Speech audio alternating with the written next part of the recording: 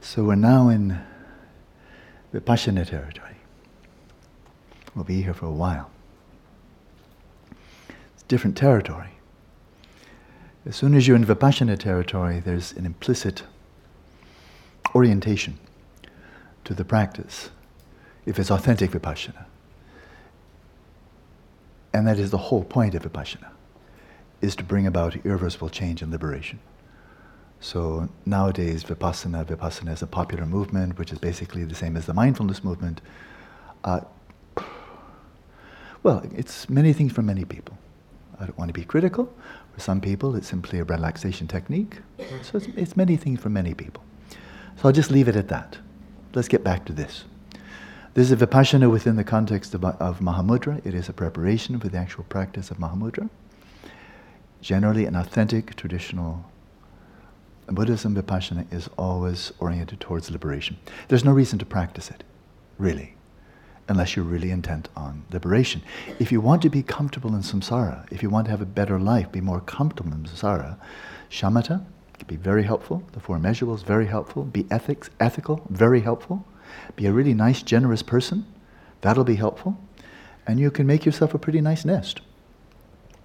With that could be quite effective. It won't last, of course, but maybe you can keep on repairing it. From lifetime to lifetime, just creating, like a robin has to make a new nest every year. So that's one possibility, but you just don't need Vipassana for that, right? So Vipassana is about liberation. So that means path. That means expedition. That means getting our feet irreversibly unstuck from the ruts in which they have been stuck. And of course, these ruts are fundamentally, most importantly, reification, grasping. That's it. It's not to attenuate it, not to make it manageable, not to accept it, not to develop a friendly relationship with it, but to annihilate it. And so, within the context of Buddha Dharma broadly, if you're really setting out on an expedition, then you have to know, where do you want to go? Where are you going? Right? And there are really only 3 destinations within Buddha Dharma. If you're really setting on an expedition, an irreversible expedition, so you go and you don't come back, right? It's not samsara, it's not a merry-go-round, it's a one-way trajectory, and you don't come back.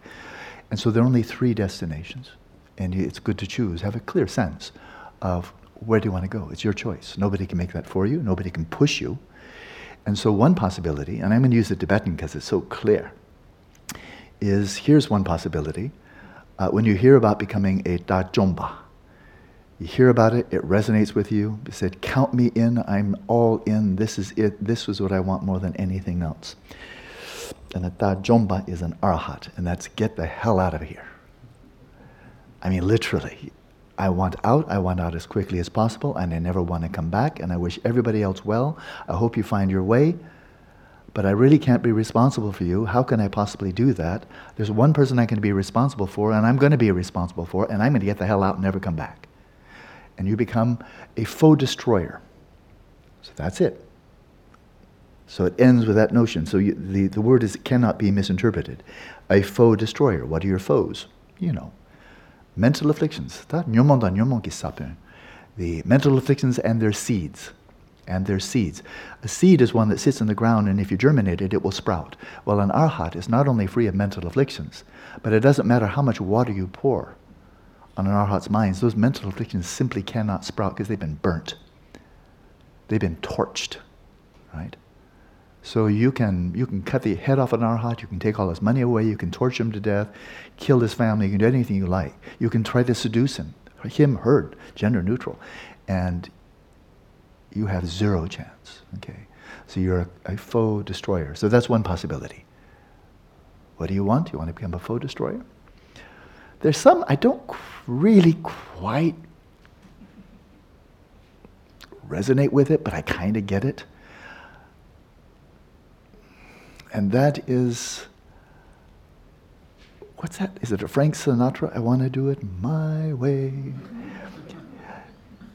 To be very specific, it's not like, I don't need Buddha, I don't need anybody, I'm just going to go achieve liberation all by myself, because that's not it.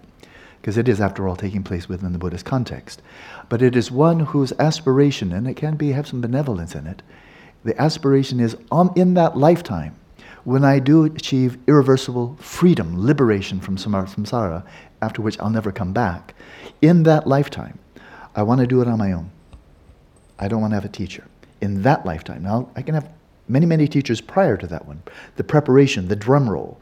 But when I'm ready to break on through to the other side, you know what generation I was born in, I want to do it alone. I want to do it alone. And often we find these, they're called in Tibetan, ranggel. Rang means yourself, gel is victorious. You're victorious on your own. You're victorious on your own. You've overcome mental afflictions, obscurations on your own. And they often pray that, I want to do that when there's no Buddha Dharma around. When there's Buddha Dharma around, for heaven's sakes, go to a Buddha. Or go to a, authentic lineage holder and receive teachings. But no, these people have a lot of machismo. Or machisma. Is that right? Machisma? Yeah. We have to make sure we cover both genders, because it's true. They say, when things are really bleak, when it's barren, when it's a Sahara, when it's a Sahara of spirituality, when there's just no Dharma any sight, I just want to crop up. And I want to just do it there, on my own. And such rangyero, they're called Pratyeka Buddha in Sanskrit, they will often not really teach so much with words, they will blow people's minds with their siddhis. Their favorite one, I can tell you, their favorite one, kind of the classic one, to show, whoa, like really catches your attention. You become a rangyel, right? You become your own victor, self-victor, solitary realizer, self-victor, victorious one. And when they're surrounded by people who are completely deluded, notion, complete 100% hedonic, and so forth, reifying everything and thinking everything's fine. These people, to catch people's attention, they will, according to, this is in the Pali Canon and so on, they will levitate, that catches the attention. And then while levitating, they'll have rain pour from the bottom part of the body and fire blaze from the top part of the body, all at the same time. Apparently it's very difficult to do. Just levitation, like that. Just some water element, yeah. But water and fire while levitating, that's hard. People write home, Mom, you wouldn't believe what I saw today. So they persuade people, they catch their attention. So that's a possibility. That's a possibility. That is an authentic destination. And then, of course, there's a destination of simply becoming a jina, simply a victorious one. And that is an epithet of the Buddha. Okay? So that's it. If you want to follow a Buddhist path, those are your three options. If you want to find something else, then go to another tradition. Because, people have different spiritual traditions and so on, have different end games, different final aspirations. But this is it in Buddhism, those three. So you get to choose. Well, we're here, so presumably we're already oriented to becoming jinas, victorious ones, and that is victorious not only in mental afflictions, the arhats have that covered, but victorious over all obscurations that in any way veil or obscure the full, radiant, unimpeded display of Buddha nature, Dharmakaya. Because the Pratyeka Buddhas and the Arhats have not removed those subtlest veils or obscurations. They're called Jnaya Avarana, the obscurations to cognizance, and that is the full capacity of cognizance and the full capacity, frankly, of luminosity, of creativity, of Buddha mind is not totally unveiled by the others. So now let's get specific. But these are three expeditions, very much like it really, and now we have three words there: an enemy destroyer, a solitary victor, and a victor. These are all military terms. There's just no getting around it. They were deliberately, consciously military terms. That's the end game. You win. You conquered. You've destroyed your enemies.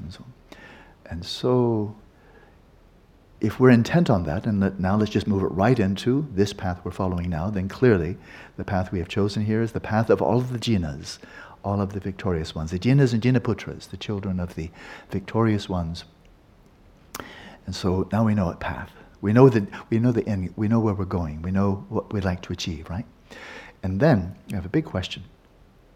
Okay, good. So you develop bodhicitta, at least some facsimile, some semblance of bodhicitta. Very good. There's aspiring bodhicitta, the basic aspiration itself. But then, of course, you need to get it into gear. You need to actually activate it. Get moving. Start marching. Marching on your path. You need to march, right? Set out. If you're setting out, the first thing you need, before you even take one step, frankly, is a strategy. You know where you want to go? Good. How do you want to get there? The Galupas have a strategy. It's worked for 600 years, something like that? They have a strategy. It's very well laid out. Quite homogeneous, really. You can choose Vajrayogini, Amantaka, Gwe Samaja, but pretty much it's Lamrim, stage of generation, stage of completion. That's pretty much it. And it has worked extremely well for many people. The Sakyapas have somewhat different strategy. The Kaikyu, with the Mahamudra and the 6 yogas, somewhat different strategy. Then we have the Dzogchen, the Nyingmapas, internally very diverse, of course, but there is this fundamental strategy of Dzogchen. So what's your strategy? And frankly, it's not just what you like, but if you adopt a strategy, what's the one in which you have the feeling, the intuition, the confidence? I think this strategy could work for me. It's not that it's better or worse, because what works very well for Dikye may just not work very well for me. Armies are different, generals are different, soldiers are different. Some have horses, some have tanks, some have, bows and arrows, and so forth. What's the strategy? Check out and see what the variety is. We do have that, enormous possibility here. What strategy? What strategy? So, we see you have variety. And frankly, nobody can choose it for yourself. Nobody can choose it for you. You can go to a Lama and say, Lama, what strategy should I follow? And the Lama may very well tell you. But do you know what happened before that happened? You chose the Lama. You chose the Lama. You choose a good Lama, serve you well. Choose a bad Lama, But you chose the Lama. Say, I take refuge in the Lama. I take refuge in all the Buddhas embodied in the Lama. But I choose the Lama. It's like that old joke my dad liked to tell. He said, in our family, the husband makes all the big decisions, and the wife makes all the small decisions, and the wife decides which is which.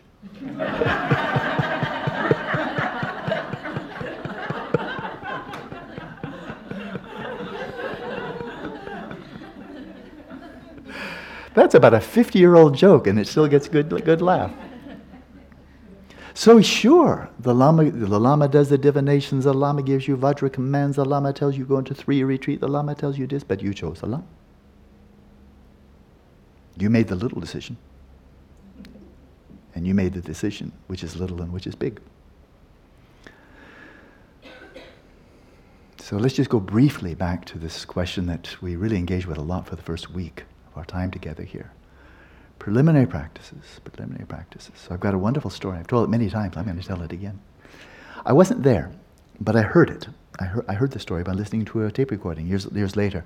It was in 1980. It's a long time ago. 1980, Kalu Rinpoche. Kalu Rinpoche was in San Francisco at the San Francisco Zen Center. I was probably in India by then. Who knows? I wasn't there. But he was giving a talk. By then, he was already quite a renowned Lama, and had a very good interpreter, Richard Barron, Chökyi the Westerner, Chökyi. He's translating from an outstanding translator. And he's giving a talk probably to some hundreds of people, because he was already quite renowned. And the question came up from the audience. It just happened to be in the San Francisco Zen Center. He's teaching Tibetan Buddhism. He's a great Kagyupa Lama. The question came up from the audience, Rinpoche, we understand that the preliminary practices, and in the Kaiku tradition, you're pretty much thinking 100,000 Vajrasattva, prostrations and so forth, classic. We've heard that the preliminary practices are indispensable. We've also heard that shamatha is indispensable. Find it there. We see it here. It's all over the place in the Kaikyut or Karasavane, the Kagyu meditation manuals and oral transmission, ear whisper teachings and so forth. So we hear they're both very important. They're both indispensable. Makes sense. Which first? So the question was strategy. Which should we do first? Should we do the preliminaries? Go right through them. 100,000 this, finished. Check. 100,000 prostrations. Check. 100,000. Check. Do we do that first and then do the shamatha, or do we do the shamatha first and do all those preliminaries second? Which should we do? So he's the general, and here's one of the troops asking, General, what's the strategy? We want to be effective here. You're the general. Please give us some advice here. So it was, his response was so, I don't know, I found so inspiring. Obviously, I've remembered it for decades later, even though I wasn't there. It was maybe 10 years later I heard the recording of it. Here's what he said. I can give it quite closely, and I can certainly give the gist without error. He said, well, if you practice, and if you finish your preliminary practices first, you do them well, of course, faith, motivation, all of that, then by so doing, a lot of purification will take place, purification of obscurations and so forth, and a great deal of merit will be accumulated, kind of if you're really charging up your battery. So if you do that, you do them well, and then you go into shamatha practice. Your shamatha practice is going to be much more effective, because you will have cleared out a lot of the clutter, the obstacles and so forth, hindrances. You will have cleared those out. That's the idea. And moreover, with all the merit you've been accumulating, you'll really have a full charged battery. So you can be quite efficient then when it comes to your shamatha practice. So there's a good rationale, there's a good strategy then. Do the preliminaries first, and then go on to shamatha. On the other hand, and that's what really caught my attention. On the other hand, if you really buckle down and do the shamatha first, and you achieve shamatha, really make the mind pliant, serviceable, stable, clear, luminous, ready, fit for action, and then you use that mind to do your vajrasattva practice, your guru yoga, your bodhicitta, they'll be tremendously empowered. They'll be much, much stronger than if you just do it with your ordinary mind. You know your mind, flaky, flip-flop, chatter, chatter, chatter. Vajrasattva, yeah, chatter, chatter, chatter. Don't, There's going to be no comparison. There's going to be no comparison. And that was his answer. Choose your strategy. There's a good rationale for both. So that really made an impression on me. So then you look at the lamrim. You can see perfectly well what the strategy is. The strategy is develop your renunciation on 2 levels. Develop your bodhicitta, develop generosity, ethics, patience, and enthusiasm. And then, if you're really a lamrim practitioner, not just someone who talks about it, then practice shamatha and achieve it. I think it's hilarious when some galupas say, oh, I don't do shamatha, I'm a lamrim meditator. Yeah? Exactly what point in the lamrim did you become illiterate? I really don't get that at all. I mean, the grand finale, all you have to do is look at the 3 volumes of the translations of Tsongkhapa's great exposition. The third one is the culmination, and that's shamatha and then vipassana. To say you practice lamrim and you skip that is like, okay, I don't know. The analogies that are just come to mind just overwhelm the mind. That is, cuckoo. That's about pretty much all I'd have to say to that. If you go to the Kagyu Nyingma tradition, the strategy may be do the 4 thoughts to turn the mind. Everybody says that. Kelu, Kagyu, Nyingma, Sakya, all say do that. One variation or another, do that. And then they may very well say, do the preliminary practices. Get cracking, do your 100,000, this, that, and the other thing. And maybe they get around to shamatha, maybe they don't. But the classic teachings say do it. Right? Go to Lerab Lingpa, he's an interesting one. He was a great 19th century Dzogchen master and a personal tutor, a Dzogchen tutor for His Holiness the 13th Dalai Lama, man of tremendous substance.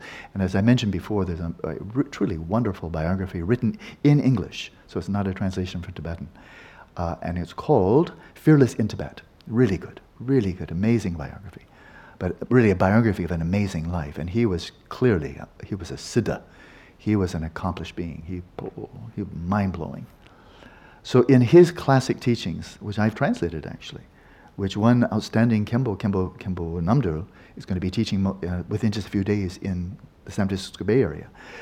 He's not going to be teaching his commentary, but teaching the teachings called the Chitsun Nyingtik, the heart essence of Chitsun, Sengye Wonshu, who is one of the few after Padmasambhava and Vimalamitra who achieved great transference rainbow body.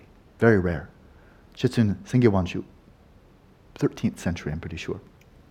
He achieved that.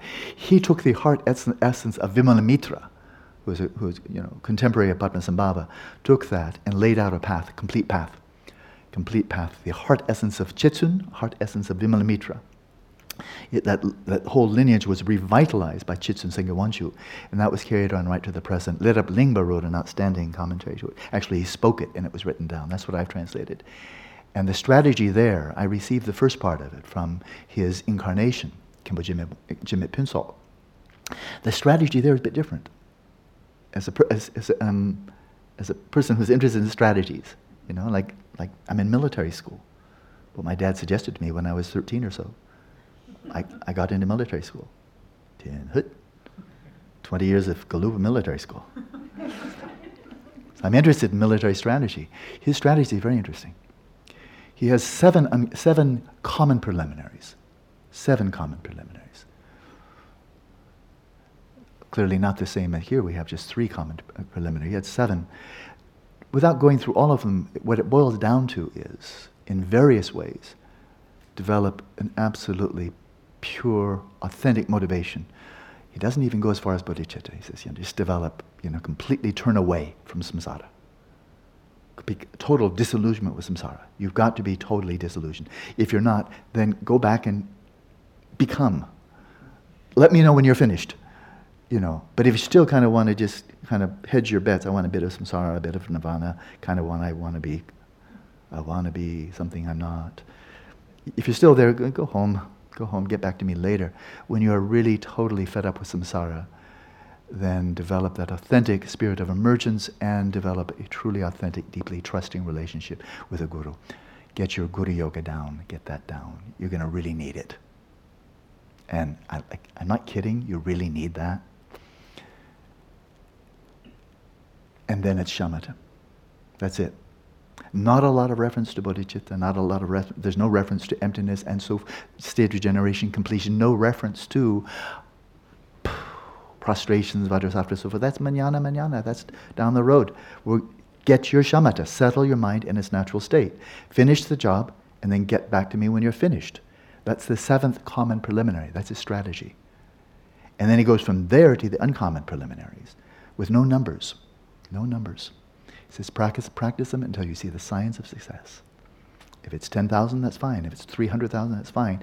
Practice until you see the signs of success, and he'll tell you what they are. For the prostrations, the vajrasattva, and so forth and so on. Then he goes stage of generation, completion, tekchut and tutgyal. There's a strategy. That's what that is. It's a strategy. We see the strategy here. A lot of references to preliminaries, but we condense those down in a very quintessential and traditional way, drawing from Padmasambhava, inserted that in instead of having another book we spend, a year or 2 reading. So we covered that, common and uncommon preliminaries, and then we go right to creating the sacred space and the sense of sacred identity, and go to Avalokiteshvara, set that scene, and from that basis, launch. Shamatha, right? But you know where you're going. Settle the mind in its natural state, get it done, and then Vipashyana. So there's a strategy. There's a strategy, very similar to Dujum Lingpa, or Padmasambhava's strategy by way of Dujum Lingpa. Common, uncommon preliminaries, shamatha. Bam, right in. So these are strategies. Find one that gives you kind of that rush, that kind of like, I think I could do that. I think that one seems like that's workable. See that one that resonates, because there's no right one. There's no right one. One size of shoe fits all. You need to find the one, the strategy, that gives you that sense of confidence. Not that it's going to be quick, but that it's going to work. So when I think of Lerep Lingpa, and I must say I strongly resonate with that, his approach, develop authentic motivation, the Guru Yoga, and then just go right into shamatha and do it until you're finished. I really resonate with that one. And it really struck me there with this afternoon, just one of those things that came up. That era of American history, I know it's local, but the metaphor is universal. 1840s, we had these people often from relatively comfortable lives in the East, farms, civilization, schools, churches, government, law, and so forth, and for whatever reason, feeling dissatisfied. And they would come, these early pioneers, this is the 1840s, they would come and they're traveling through wilderness. It was very little of it was known even then, 1845, 1846, like that. And of course, by and large, they would join a wagon train. Well, I recently saw a documentary on what that was like. It's a very well done, very historically accurate documentary. What was it like to buy your oxen, buy your wagon train, and then think, I'm about to travel close to 2,000 miles across raw wilderness to get someplace I'm not? And I don't know anybody who's been there, but I think it's probably better than where I was. If you're faint of heart, if you kind of think, might be cool, don't even think about it. Because it was so demanding, so hard, so sometimes terminal, that unless you are absolutely committed to getting to the far shore, stay home. Stay home. Unless you're committed to going all the way across, stay home. It's not that bad here. The Midwest, the East Coast really wasn't bad. Wasn't bad at all, comparatively speaking. But if for whatever reason you feel, there's nothing here for me, and that's the only place, okay. That's renunciation, in the metaphor. But there's one more big one, and that is, if you think you can get in your wagon and just do this all by yourself, you are out of your mind. The chances of success are so small, you may as well just dig your grave right here and hop in. You're not going to make it. You better find yourself a wagon master who's gone there, come back, and you can count on. He's not going to rip you off. He's not going to run away. Not going to chicken out. He's going to take care of you all the way to the far side. You better find a wagon master and you better trust him. And he better be trustworthy. And he better know the whole way. And then that's enough. It's a pretty strong analogy. So now we hone right in on our practice here. Vipashyana. Vipashyana. Now we know exactly what it's for. It's not to get to the far side of shamatha, it's to get to the far side of either becoming a foe destroyer, a solitary victor, or a victorious one. And this one really on this path, of course, is to become a victorious one, to overcome all obscurations. Within Vipashyana, there are also different strategies. So, Dapodashi Namgyal, the great Gagyupa master, great meditation master, I think he was, 16th century, I think. And the Penshen Losang Chökyi Gyaltsen, the tutor to the 5th Dalai Lama, that's 17th century. And Padmasambhava, going way back, it was a Dharma, an earth treasure, discovered in the 14th century, but buried there in 8th century, 9th century. All three of these say there are two routes, and that means there are many more. That's just my little tiny sampling of the great ocean of Buddhist teachings in Tibet. But these three are representative, and they all say this. There are two routes. Okay, we're talking strategy again here. And it's Vipassana-rated strategy. Right? And that is, you can go by way of the view to the meditation, or you can go by way of the meditation to the view. Two basic strategies. And that is, and you know it, so I can use very few words. Study well, learn Madhyamaka, learn the Mahamudra theory, learn Dzogchen theory, learn it well, study, learn, debate, get good understanding, hear, think, understand it. Are you ready? Are you charged? Okay.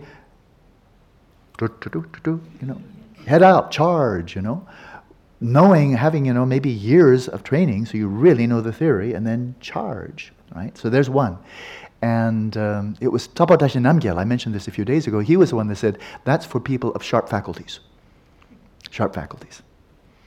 Padmasambhava and Panchen Rinpoche, they didn't say that. They just said there are two. And what they say, Panchen Rinpoche, the Padmasambhava, and Panchen Rinpoche, who the Gelupas regard as a speech emanation of Padmasambhava, they both say, between these two, my way is meditation first, view second.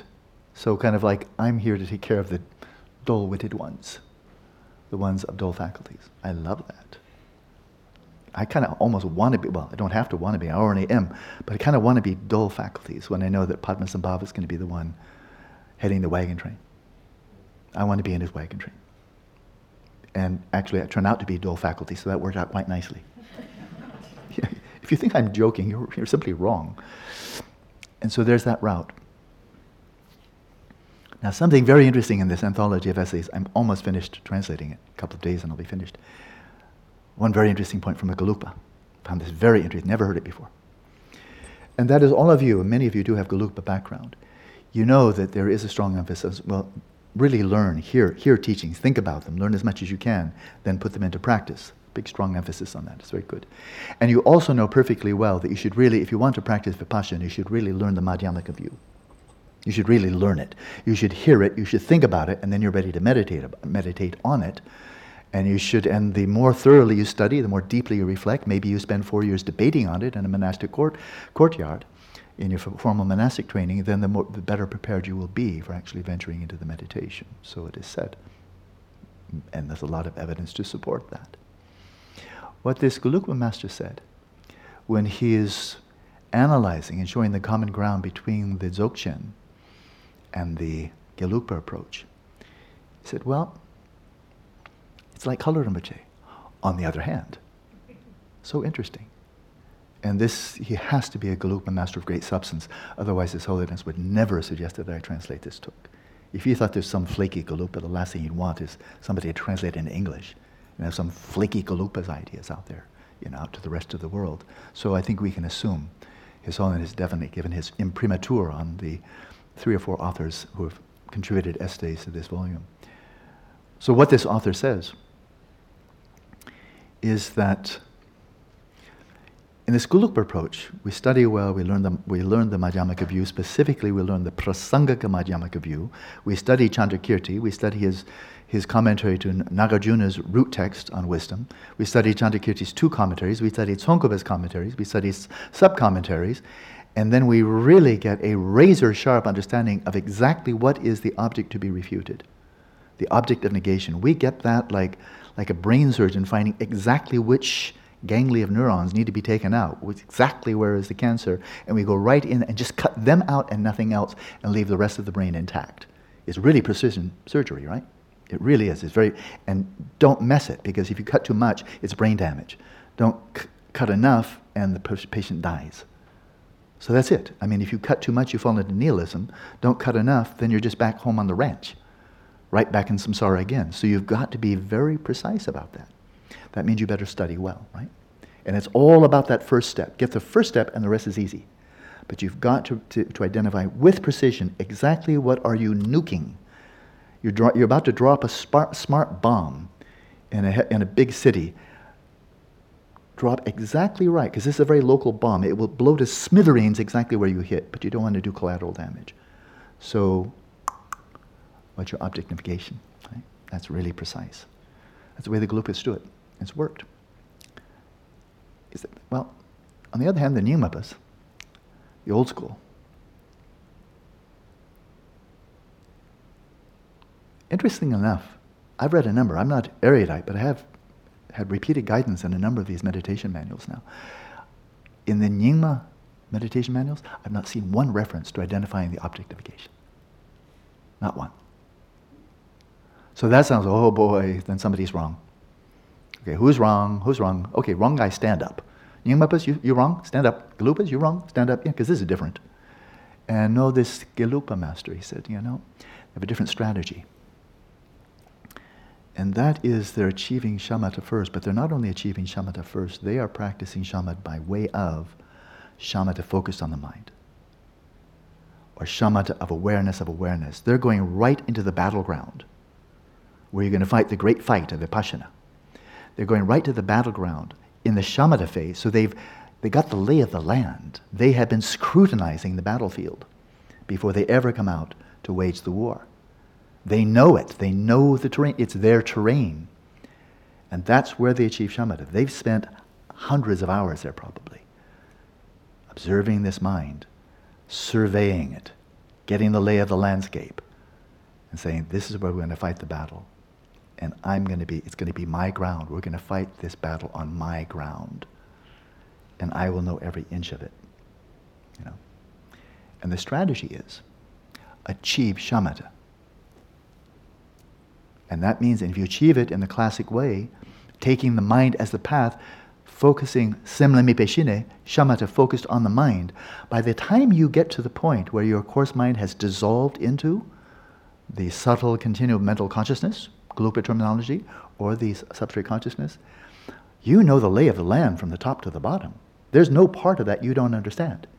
Because you've seen it on a grungy, nasty, superficial level, and you've seen it all the way down to the ninth stage of shamatha, just before your mind is about to say, oh, wow, oh, do, dee, dee, dee, dee, dee, dee, dee. It's about to disappear. It's about to go, dissolve. You never saw that one coming, have you? The sound of music in a Vipashyana talk. Oh, my goodness. So you know the lay of the land. So what's their strategy? They may not have done much Vipassana, or that is Madhyamaka stuff at all, but they've got their shamatha and they know the lay of the land. And what do? Different strategy. You don't find it that much in the Galupa. But it's everywhere in the Kagyu Nyingma tradition, Mahamudra, Dzogchen tradition. It goes by 3 syllables, Jung, Ne, Do. Sum means 3. The 3, Jung, Ne, Do. Origins, location, destination. That's it. And this Galupa master says, it works. Different strategy. It works. But if and only if you've achieved shamatha, and if and only if you know the lay of the land.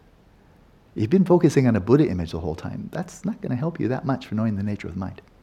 Help you somewhat, but not like this. Not like looking at it for 5,000 hours. Do it that way, and he said, this one works. So it's really a matter of where do you want to spend your time. You can spend your time going off and spending 20 years to become a Kempo or a Geshe, learn the view, and then hopefully you have time, not be dead would be a good idea, to go to meditation. Or you can just say, let's just get shamatha in order to practice Vipassana and go right into the core. So without further ado, one more comment. During those 20 years that I had a lot of exposure with Galupa, it's just like everybody was saying one thing, in one way. Identify the object of negation. Once you've identified it, you can nuke it from this angle and this angle and this angle. You got all the 6 collections of reasonings of Nagarjuna. You have a multiplicity of reasonings within Chattakirti and Tsongkhapa. You got this one. You got all kinds of strategies. But first of all, you have to identify the enemy. And then you can attack it from all sides, right? But you have to get the enemy, and that means you have to probably study a lot, right? Interestingly, we'll see it ourselves. You'll see it in the next 10 pages. There is no one strategy. I mean, the Jung Ne Do Sum, origin, location, destination, that's cropping up all over the place. But as you'll find, they're coming in from multiple angles, like surround, and then get them from all angles and converge them in. Finito. Different strategy. But it's all about mind. All about mind. Oh yeah, that's enough now. So please find comfortable position. You don't want your body being a nuisance now. And as you're settling in, a bit of comment for the post-meditative, because I might forget it later. I mentioned about 4 weeks ago that this time is a balance between a group retreat and 50 individual retreats, and that we're not maintaining absolute silence. Surprise, surprise. But if you are having conversation here, you really want to remind yourself that it has to be by agreement, that the person you're about to talk to really wants to talk. Because everybody here has a right to be in your own space. 21 and a half hours per day that we're not here. If you want to be in a really strict solitary retreat and be very, very silent, that has to be respected, whoever it is. If that's your choice. If you would like to be engaging in conversation, then you can make that clear to other people, and then you need to find another one who would also like to be in conversation. You have that conversation, and you finish it. But we're at cruising altitude now. This is right in the middle. This is as good as it gets. So every day, maintain that balance of being in a sangha, where we're here all to look after each other, but that's only one half the balance. The other half of balance, we have 50 people here in solitary retreat. So let's honor that, all of us, and do our best not to disrupt anybody else. And if they want to speak, then we may speak with them. But if they'd like to maintain their silence, that has to be honored. Okay, so let's just all bear that in mind.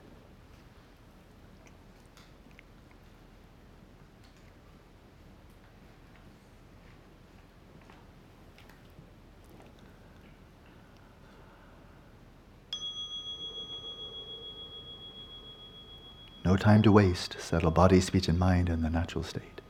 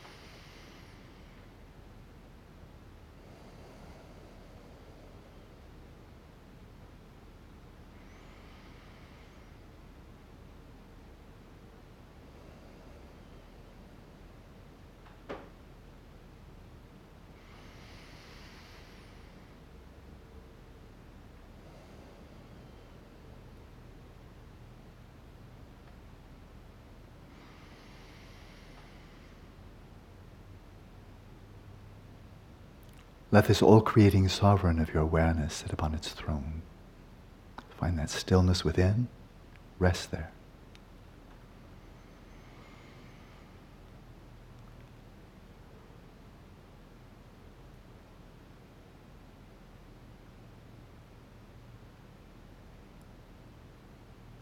There are two aspects here, both extremely important. Let your awareness be still, and know that it is still.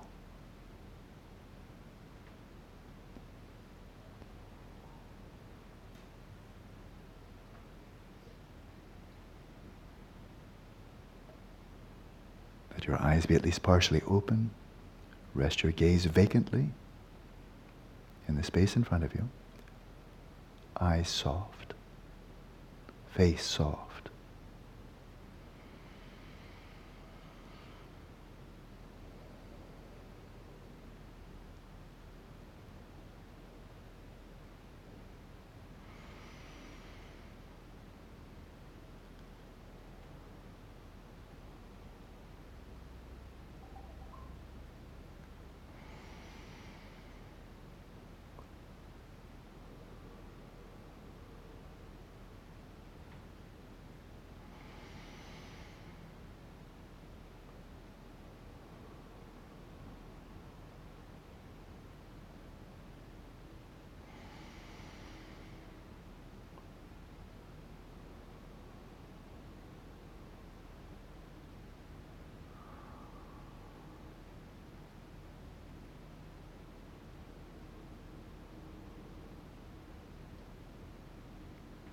Now direct the light of your awareness on the space of the mind, and whatever events arise within that domain, let your awareness continue to be still, clearly distinguishing between the stillness of your awareness and the movements of the mind.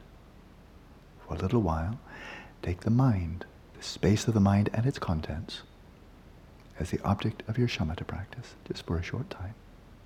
Get the lay of the land, know the terrain.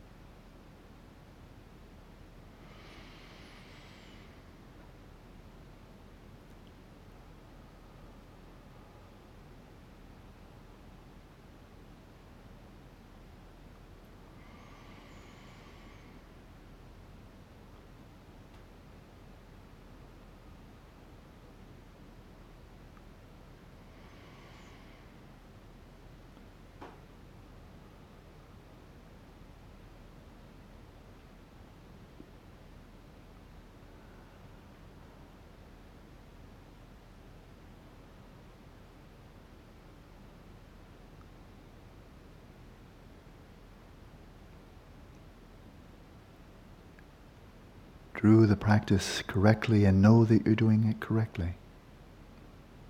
And doing the practice correctly means that whatever appearances arise in the space of the mind, you simply attend to them for what they are. You view appearances as appearances. The space of the mind itself is a subtle appearance. Attend to that as an appearance. Adding nothing, reifying nothing.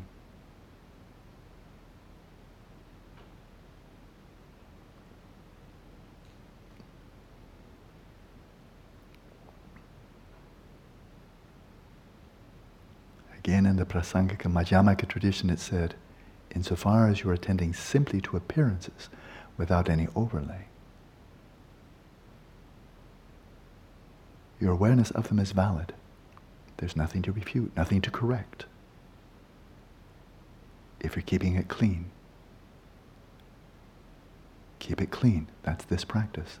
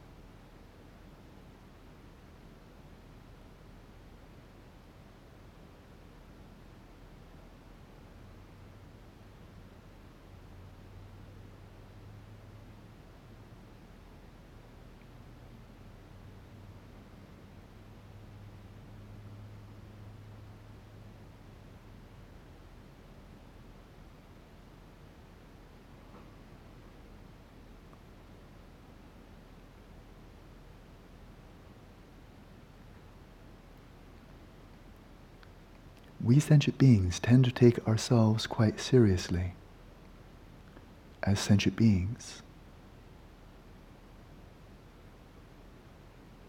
And we do so because we have a sentient being's mind. That's enough. If you are a semjen, a mind hever, and that mind is a deluded mind, the mind of a sentient being, then you are a sentient being.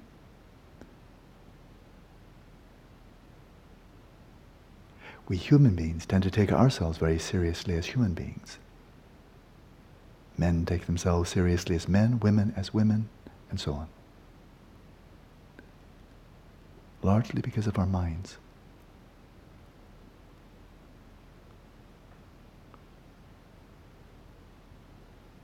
What stands between your awareness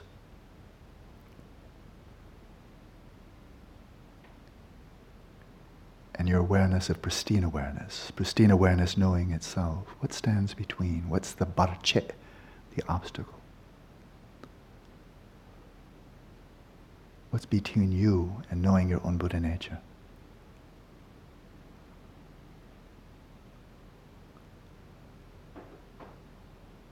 When the Buddha nature is here right now, why aren't we seeing it? What's in the way?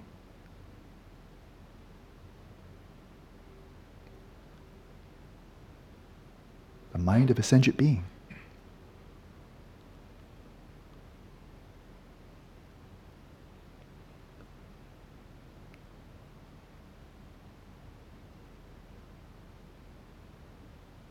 So look for this mind of a sentient being.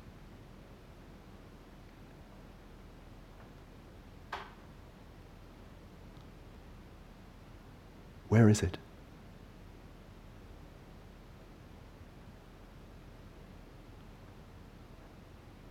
You've thought about it so many times, you've referred to it, you've described it, it's tormented you, it's made you joyful, it's been boring and interesting, clear and dull. Okay, now find it. Where is it?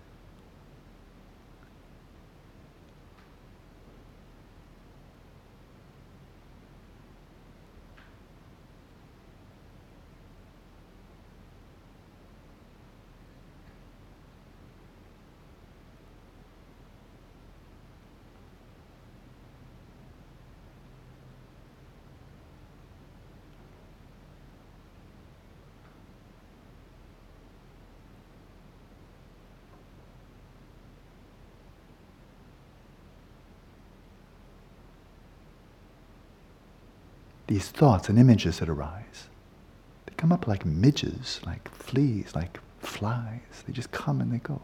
Is that your mind? Is that what all the trouble is about? Is that your mind? Is this what stands between you and Buddhahood? These little flies?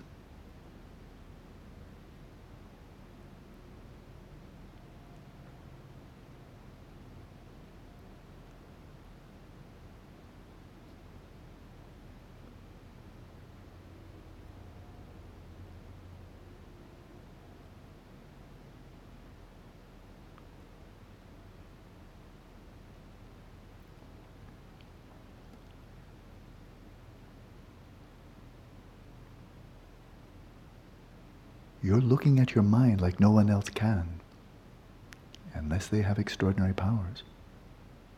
You're looking right at it. It doesn't get better than this. So find it. You're looking right where it is. You must be. What's the referent of the word, my mind?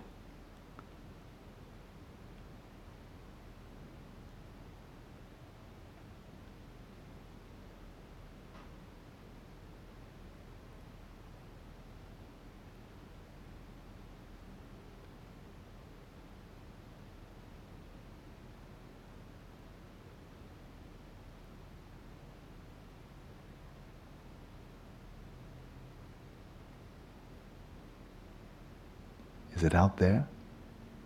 Out there in the space of the mind? Is it out there someplace? Where is it hiding?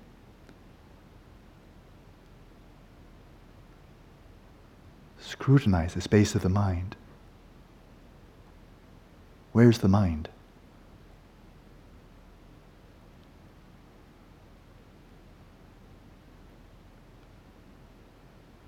Beyond a mere empty appearance, where is this mind that wields such power, that can be so destructive? Find it.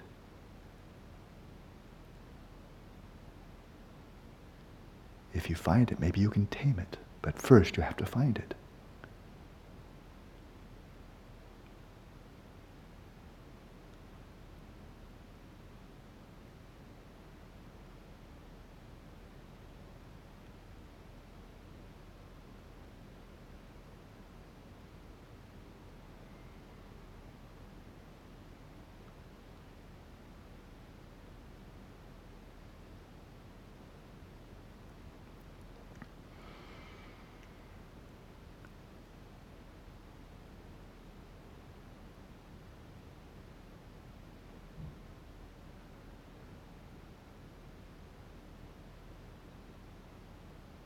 Maybe it's not out there. Maybe it's in here where you are, on the subjective side, the observer side. Maybe it's right in here where you are. If so, examine closely. Maybe it's in here. Look for it. If it's there, it should be findable. This is the right place to look. It's got to be either out there or in here. How could it be anywhere else?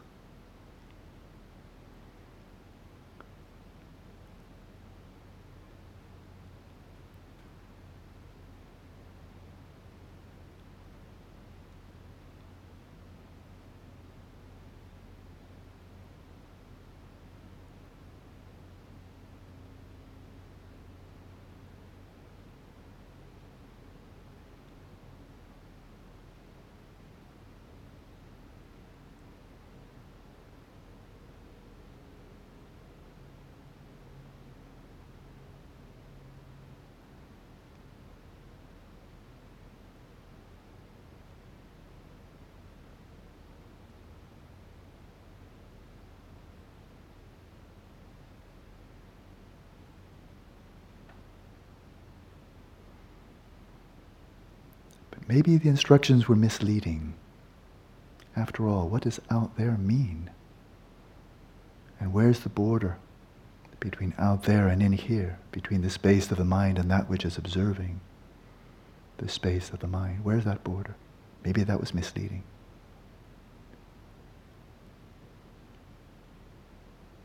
Where is out there?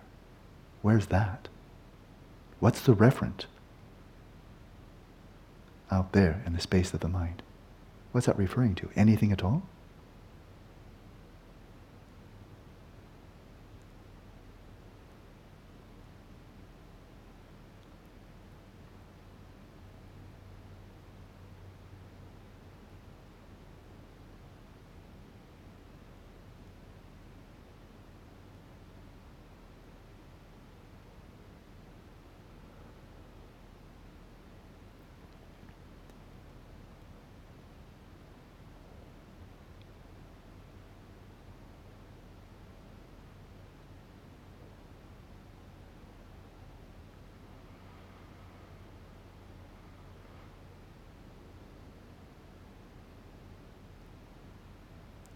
And likewise the term in here or over here.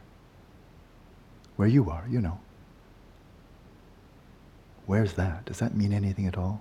Does that phrase, in here, does that have a referent? Where is in here? Where's the border? Where are the boundaries? What does it mean?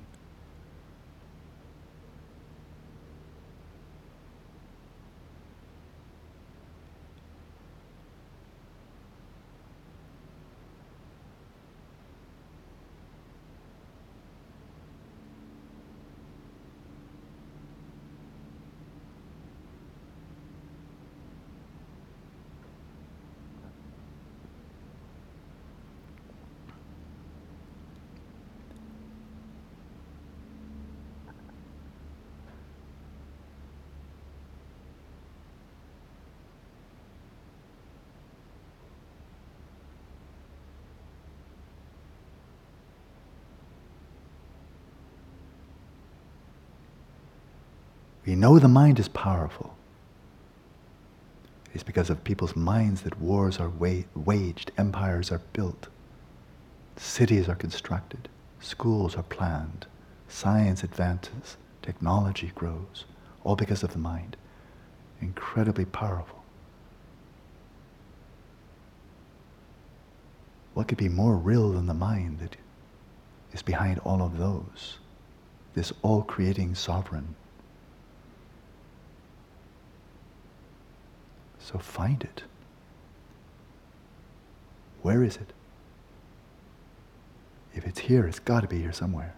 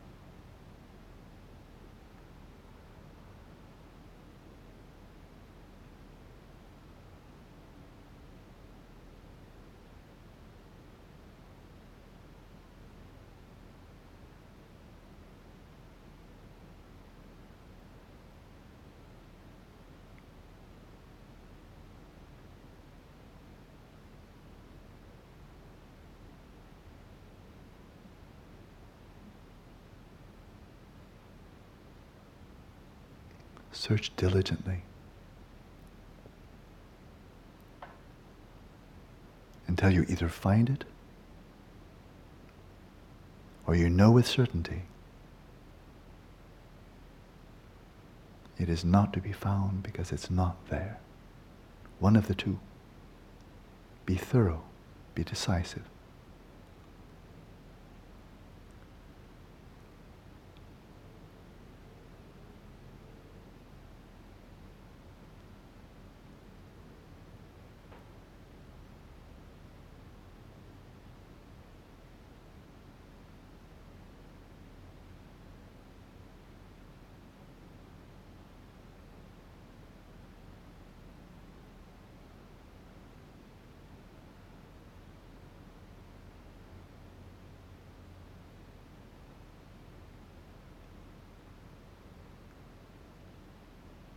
And if there comes a certainty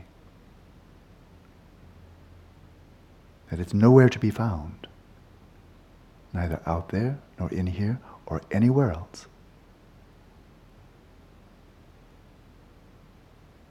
know that absence.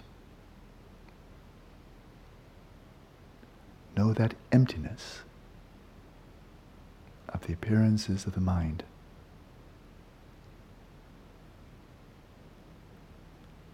Of there being anything more than empty appearances.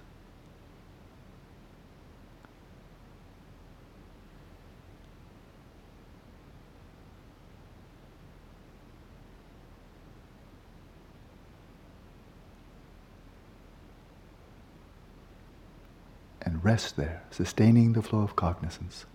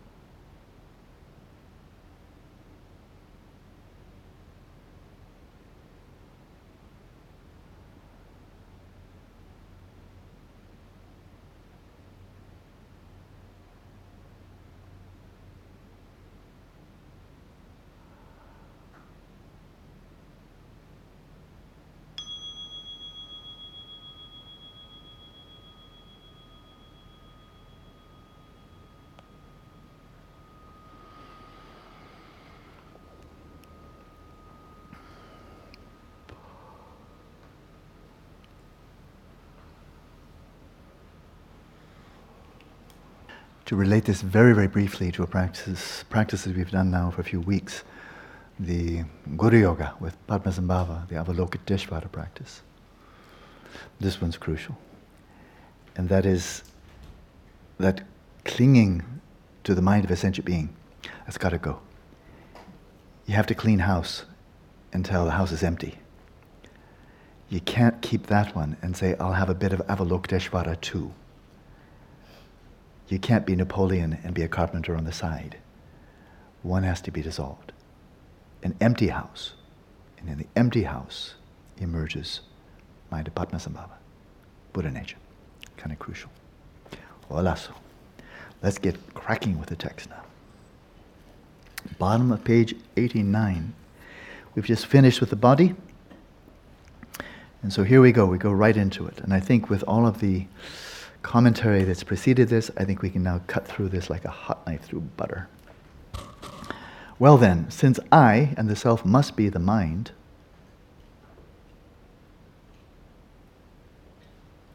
Seek out the mind. I mean, you're here someplace. And if you're nowhere to be found in the body, I mean, where else could you be, right? If no body part, just nowhere there, you are where you are there. And if there isn't in the body, then the only other thing there is your mind. So it's got to be, now you're kind of like Sherlock Holmes, process of elimination. If you're not in your body and you're really there, you've got to be in your mind. So check. So the great Tantra of Sambuddha states, you who wish to be freed from the bondage of types of suffering and who desire the joy of perfect Buddhahood, carefully and diligently investigate whether the mind does or does not have a self-nature. It's a nice open question. Self-nature means ranjin, and that is its own inherent nature. What that means is something very specific and it's clear. It's not hard to understand. The words are not anyway. And that is, it has a self-nature if it's really there. And really there means before you label it, before you think about it, it's already there. If you're walking through, it's only a coarse analogy, but if you're walking through a dark room and you stumble on a chair in the dark, well, it was there, right? That would kind of seem it would be truly existent, because it was there. And then, oh, that was a chair. Or you can call it a kupkya, or you can call it a stool, or you can call it anything you like. But it's there before you call it anything. It's already there. So is the mind like that? Is the mind already there? Does your mind, is it really there or not? That's the question. To be or not to be. Inherently existent. That's the question. He starts out with a boom. This is how he's leading the charge. That's the first sounding of the trumpet. This is what we're after. The Tantra of the Full Enlightenment of Vipashyana states, the Bodhisattva Vajrapani asked of Lord Vairocana, Lord, where does one seek enlightenment and omniscience? Whose enlightenment is it? And the Lord, that is Vairocana, replied, Master of secrets, it's an epithet of Vajrapani, omniscience and enlightenment are to be sought in your own mind. Okay? So do not look outside yourself for enlightenment or for the Buddhas. The Ratna Mega Sutra, the Sutra of the Cloud of Jewels, states, I quoted this earlier, here it is very pithy. The mind precedes all phenomena. Phenomena does mean that which appears, that which is manifest. In other words, you could say the mind precedes all experiences. If there's no mind, there are no experiences. That one's kind of almost not debatable. If there's no mind, there's no experiences. No phenomena. Phenomena are those things that are experienced. If there's something that exists and nobody ever experiences it, it's not a dharma. But if nobody experiences, then why talk about it? Because nobody knows about it. And so the mind precedes all phenomena, and if the mind is comprehended, all phenomena will be comprehended. That's a real battle plan. He's saying, and it's actually logical. If there are these multiple dimensions of mind, I made up a word yesterday. As we remember the term flat earthers? People, don't know if they ever existed, but flat earthers, you remember them? So we all laugh at them, how silly and like that. Well, I think there are very few flat earthers nowadays, probably a few here and there. Flat minders. Flat minders think that when mind is only that which arises independence upon the brain. A flat minder. Ordinary mind is all there is. If the ordinary mind's gone, you're nothing. Destroy your brain, nothing's left because you're a flat minder. Because whenever you think of mind, all you know about it, all you can even imagine or accept is mind that arises independence upon brain. Destroy the brain, no mind. Okay, you're a flat minder. But that's extremely primitive. And it shows you just haven't been looking. Not with rigor, not with sophistication. You don't have a telescope. If you've discovered substrate consciousness, like Plato, seems like he may have, Socrates, Pythagoras, kind of likely, at least one of those guys, Pythagoras for sure. If they've discovered substrate consciousness, he said he could remember 20 lies, remember? Plato said when you learn something new, you're just basically recalling what you knew from past life. And if there's no beginning, just logically speaking, let's just, working hypothesis, not brainwashing, working hypothesis. If there's a dimension of your being, a continuum of consciousness, just a substrate consciousness, just that local one, but if that has no beginning, if that actually has no beginning, that means it was when the Big Bang happened. No beginning means no beginning. Big Bang was only 13.8 billion years ago. That was, three shakes of a lamb's tail. This means you've seen everything. From a formless realm, if the Big Bang's happening, you can watch it. You get the arena seat from the form realm. Because that's taking in form realm, a desire realm. You can watch it, I suppose. If that's true, you've got a substitute consciousness that goes back, then you could know an awful lot about the history of the universe just by tapping into your memories. But let alone if there's beyond that, for those of us who are not flat-minders, if there's pristine awareness, indivisible from the ground of being, Dharmadhatu. If you're viewing reality from that perspective, nothing is hidden. Nothing is hidden. Everything of samsara and nirvana consists of nothing other than creative displays of that ultimate ground. So if you're viewing that, you've got it. You've finished the job. You're the ultimate scientist. So I think he means this literally. If the mind all the way down is comprehended, all phenomena will be comprehended. The Sutra of Instructions on the Indivisibility of the, I used to call this absolute nature of reality. It's absolute space of phenomena is closer. Dharmadhatu. So indivisibility of the Dharmadhatu states, precisely examine whether this mind is blue or yellow or red or white or vermilion or like the color of crystal, whether it is real or unreal, permanent or impermanent, and whether or not it has form. Those are marching orders. Some of those you think you probably got it nailed real quickly. Blue. Had a number of people report lavender. Lavender definitely has some votes for lavender. But does it have color? Or are these colors simply appearances in the mind, and therefore they're not the mind because they're in the mind? Whether it's real or unreal, well, that's exactly that point earlier. Does it have self-nature or not? Is it really there? Or is it simply, it's amazing, and it's really strange, but does the mind come into existence only in dependence upon conceptual designation like everything else? Prajnaparamita, perfection of wisdom, 100,000 verses, is multiple statements. Says, from elementary particles all the way up to the omniscient mind of a Buddha, everything without exception, in that whole bandwidth, is empty of inherent nature. That's a big statement. True or false? You have to know, you can't just believe it. Mind. Is it permanent or impermanent? Changing, unchanging, momentary, or is it static? Does it have shape? Does it have form? Does it space of the mind? Some people would say, well, thoughts occur in the mind, therefore the space of the mind is the mind. That's the mind, the space, where all this mental stuff happens. Cool. Does it have a form or not? Shape? Location? So he's giving marching orders. This is what you need to know. The Sutra of the Questions of Kashyapa states, it's the Mahayana Sutra. Thus, or in this way, seek out the mind. What is the mind? This is interesting. Now this, again, people listening by podcast, people here who are not spending 24 hours a day on the cushion. Check this one out in between sessions. Check it out when you're on the cushion. What is the mind that becomes lustful or angry or deluded? The mind's not always full of lust, right? Not always. It's not always angry. Comes and goes like malarial fit, fever. Then it goes. The mind is not homogeneously delusional, isn't homogeneously reifying with tenacity. Sometimes it's very gross, really strong. Delusion really surges up.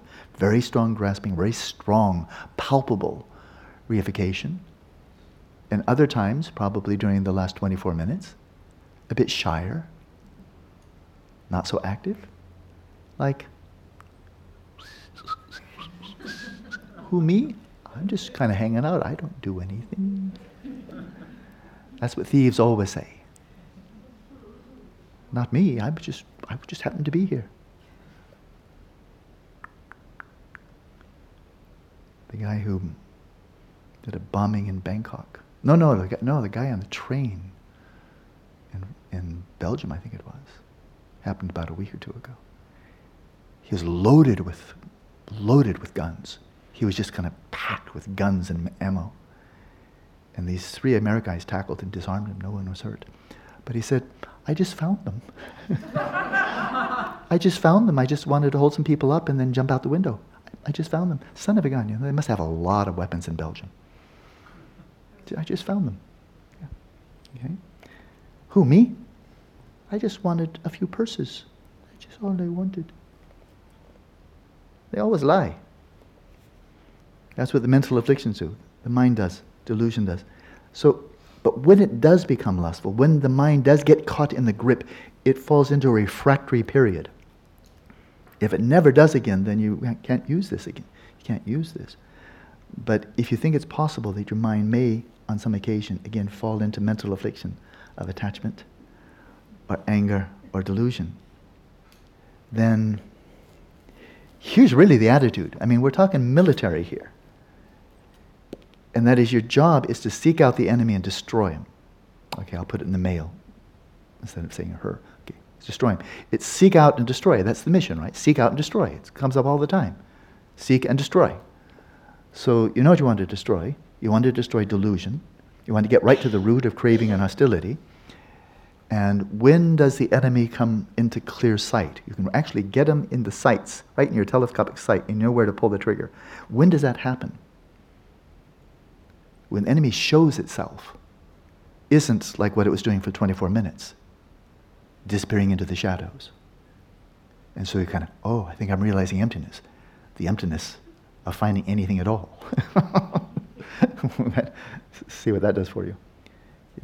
But when the enemy shows up, when your mind gets caught in the grip of craving, or hostility or delusion, check it out. That's when it's showing its face. That's when you can check it. Watch that mind. You never know what's coming up. It's warfare. They don't say, in 5 minutes I'm going to come. They come generally for the back door. They get you when you're not looking. You remember Shantideva. When your mind's distracted, that's when you're between the fangs of the mental afflictions. They'll get you when you're not looking. Let that be as little, as rarely as possible. Be looking. Okay?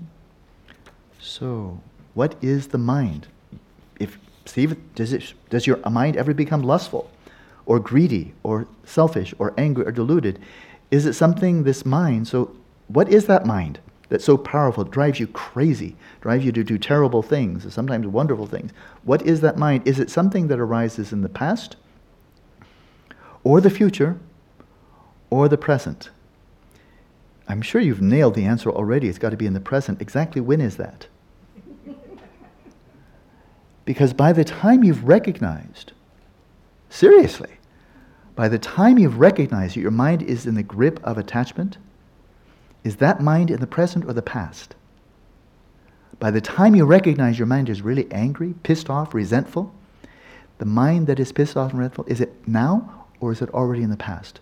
If it's in the past, does it exist? I mean, it's a question, not an answer. But if it's already past, does it exist? And likewise, for a mind that's deluded. Where is it in the 3 times? Where? Where do you ever find it? Do you ever find it? In the present moment, the immediacy of the present moment, do you ever see a mental affliction right there, in that pinpoint of the present moment? Do you ever see a mental affliction there? Have you ever seen a mental affliction there? Seen an afflicted mind in the present moment? Or is it always retrospective, which means you're observing something that isn't there? Is that right? And it's certainly not in the future. We figured that one out. So we're all tormented by mental afflictions, right? Where's the mind that torments us? If it's not in the present, but it's not in the past, it's certainly not in the future. So where is it? Good question, yeah? So you see, he's not just coming in from one angle. It's kind of like surround and then attack all at once and leave no survivors. It continues in a lengthy discussion. The Sutra of 33 Questions states all the 3 worlds, that is desire, form, and formless realms, all the 3 worlds come into being from the mind. They don't exist outside the space of the mind. The mind never reveals itself, this great all-creating sovereign. It is without form, ethically neutral, and like an apparition. It seems to be there, and then you look for it, and it's just not. The wise seek the nature of the mind. Whoever seeks out the mind does not see the nature of the mind. That mind that is really there, that has its own self-nature. True or false? True or false? This is a strategy. The Tantra of the blazing clear expanse of the great perfection states, in order to analyze the mind into its components, after all, the mind has aspects, it has characteristics. It doesn't have, components like bricks, but the mind has emotions, the mind has desires, it has memories, it has appearances, it has memories, it has mindfulness, introspection. The mind certainly has components, elements, attributes. So, check them out. Check them out. In order to analyze the mind into its components, focus on this idea alone. Awareness without conceptual elaboration is the Dharmakaya. That's an interesting starting point. In this, awareness free of conceptual elaboration, there is no arising, remaining, or going. That's the nature of awareness. That's the nature of pristine awareness. That's Dharmakaya. There is no arising, remaining, or going. It's in the fourth time. Pristine awareness is in the fourth time. It's not in the present, past, or future. It's out of the matrix. Whence did this fluttering, churning, shifting, fleeting phenomenon called the mind, whence did it arise? Where did it come from? Where did it first come from? One of you asked, if we have Buddha nature, if we have pristine awareness, then how come we're deluded? Good, so now the question comes right back to you. If you're deluded, when did that first happen? And don't think about Big Bang or mother's womb or past life. If it's happening right now. If it's not happening right now, then it never happened. So if you want to know the origins of suffering, you want to know the origins of delusion, don't look any place other than the present moment. You'll never find it in the past. The past is only viewed from the present anyway. So if you want to know the origins of samsara, don't think about history. History is viewed from the present, which means it's a mirror reflection of the present. Always has been. If you want to know the origins of suffering, look in the present moment. If you want to know how awareness becomes shrouded by delusion, don't think about the past. Look at it right now. Because now is when samsara begins. Whence did it originally arise?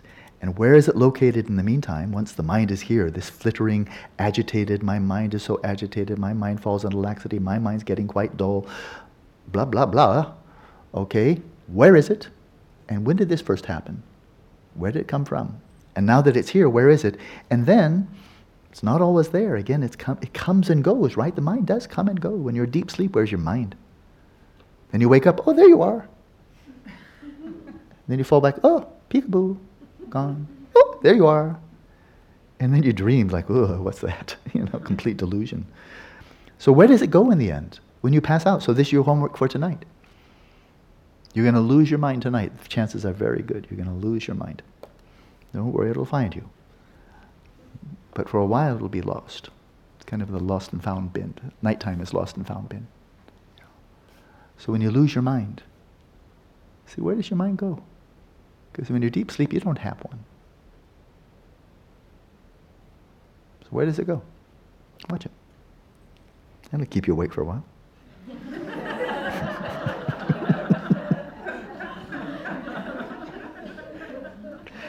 What are its shape and color? Can you break it down in terms of it being external, internal, or in between? So that's what we covered in the last session. External, internal. It's where the Buddhists just start laughing. I think really. I mean, I'm being presumptuous.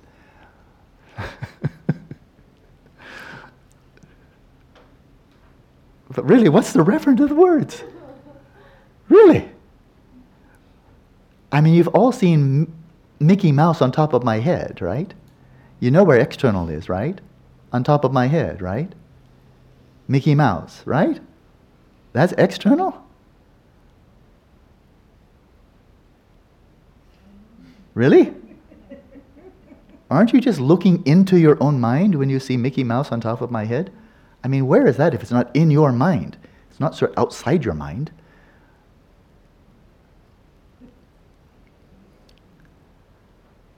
You can visualize Mickey Mouse on the crown of your head. You can visualize Mickey Mouse in your heart. I don't recommend it, but you can.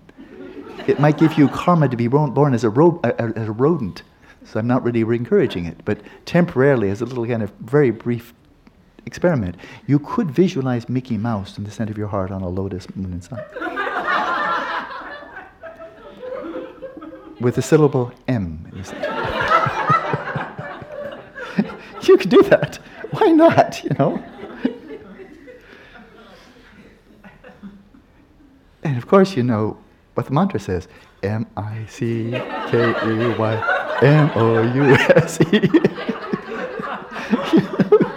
That's clearly the mantra. We all learn the mantra. Tibetans learn Om Mani Padme Hum, and we in America, we learned M-I-C. We know the mantra. So exactly, is that inside? The Mickey Mouse in your heart chakra, is that inside? Is that somehow more inside than the Mickey Mouse you visualize on my crown chakra, because I belong to the Mickey Mouse family? Whereas, this is the time we should be laughing. Really, what's the reference of these words? Inside and outside. We take it so seriously. And even when kids, this is with siblings. I had 3 siblings. This is my side. This is my side. You can't come on my side. Mom said this is my side. You stay on that side. It's my side. Right? We know about sides. Right? But where's the border? One more and we'll break.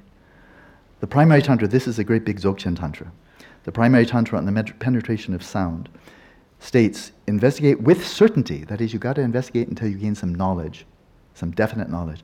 Investigate with certainty the initial origin of the mind, its subsequent location, and its final departure. That is, where does it go? Its destination is a better translation. Where did it come from? Where is it now? Where does it go? Such mental training is of benefit to the mind. Okay, we'll leave it there. That's the core instruction. Now, when the Galupa author, we need to get to dinner, but I'm going to take this final one point. When the Galupa author said this is a Dzogchen approach and it works, just consider that this really is intended. We should start it. I'm teaching it because we should practice it. But who's the intended audience here? Like if you're in high school and you're studying trigonometry when you're 16 years old, this assumes you've already had geometry, right? And that assumes you've already had algebra, right? And that assumes you've already studied basic arithmetic and fractions, right? That's why it's called, it's junior high school level. It's a junior year, trigonometry. If you're smart, maybe go into calculus when you're a senior, right? That's what it was when I was a kid, right? He's assuming you've graduated from shamatha. And so when you're doing this practice and you're resting in substrate consciousness, what would it be like then to be asking these questions when you've dissolved your mind down so it's just flat out naked? Not naked like pristine awareness, but naked like got no gender, got no personal history, got no form, got no body, it's just substrate consciousness and space. That's called subtle mind. Imagine doing this practice when you're right there without mediation, without noise, with no flies buzzing around your head. You've stripped it down naked. And now you're asking, mind? There's nobody else in the room. Right? When you say mind, there are not many choices here. Not much happening. Subtle mind, space. Substrate consciousness, substrate. That's pretty much it. Imagine with that clean operating room, you go in with a knife. Are you really here? Your substrate consciousness. You really here? Substrate. You really here? You can make quite quick work of that because it's such a clean operating room, unlike our messy minds. Okay.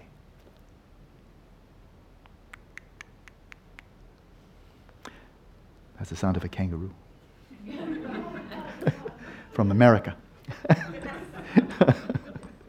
Good night.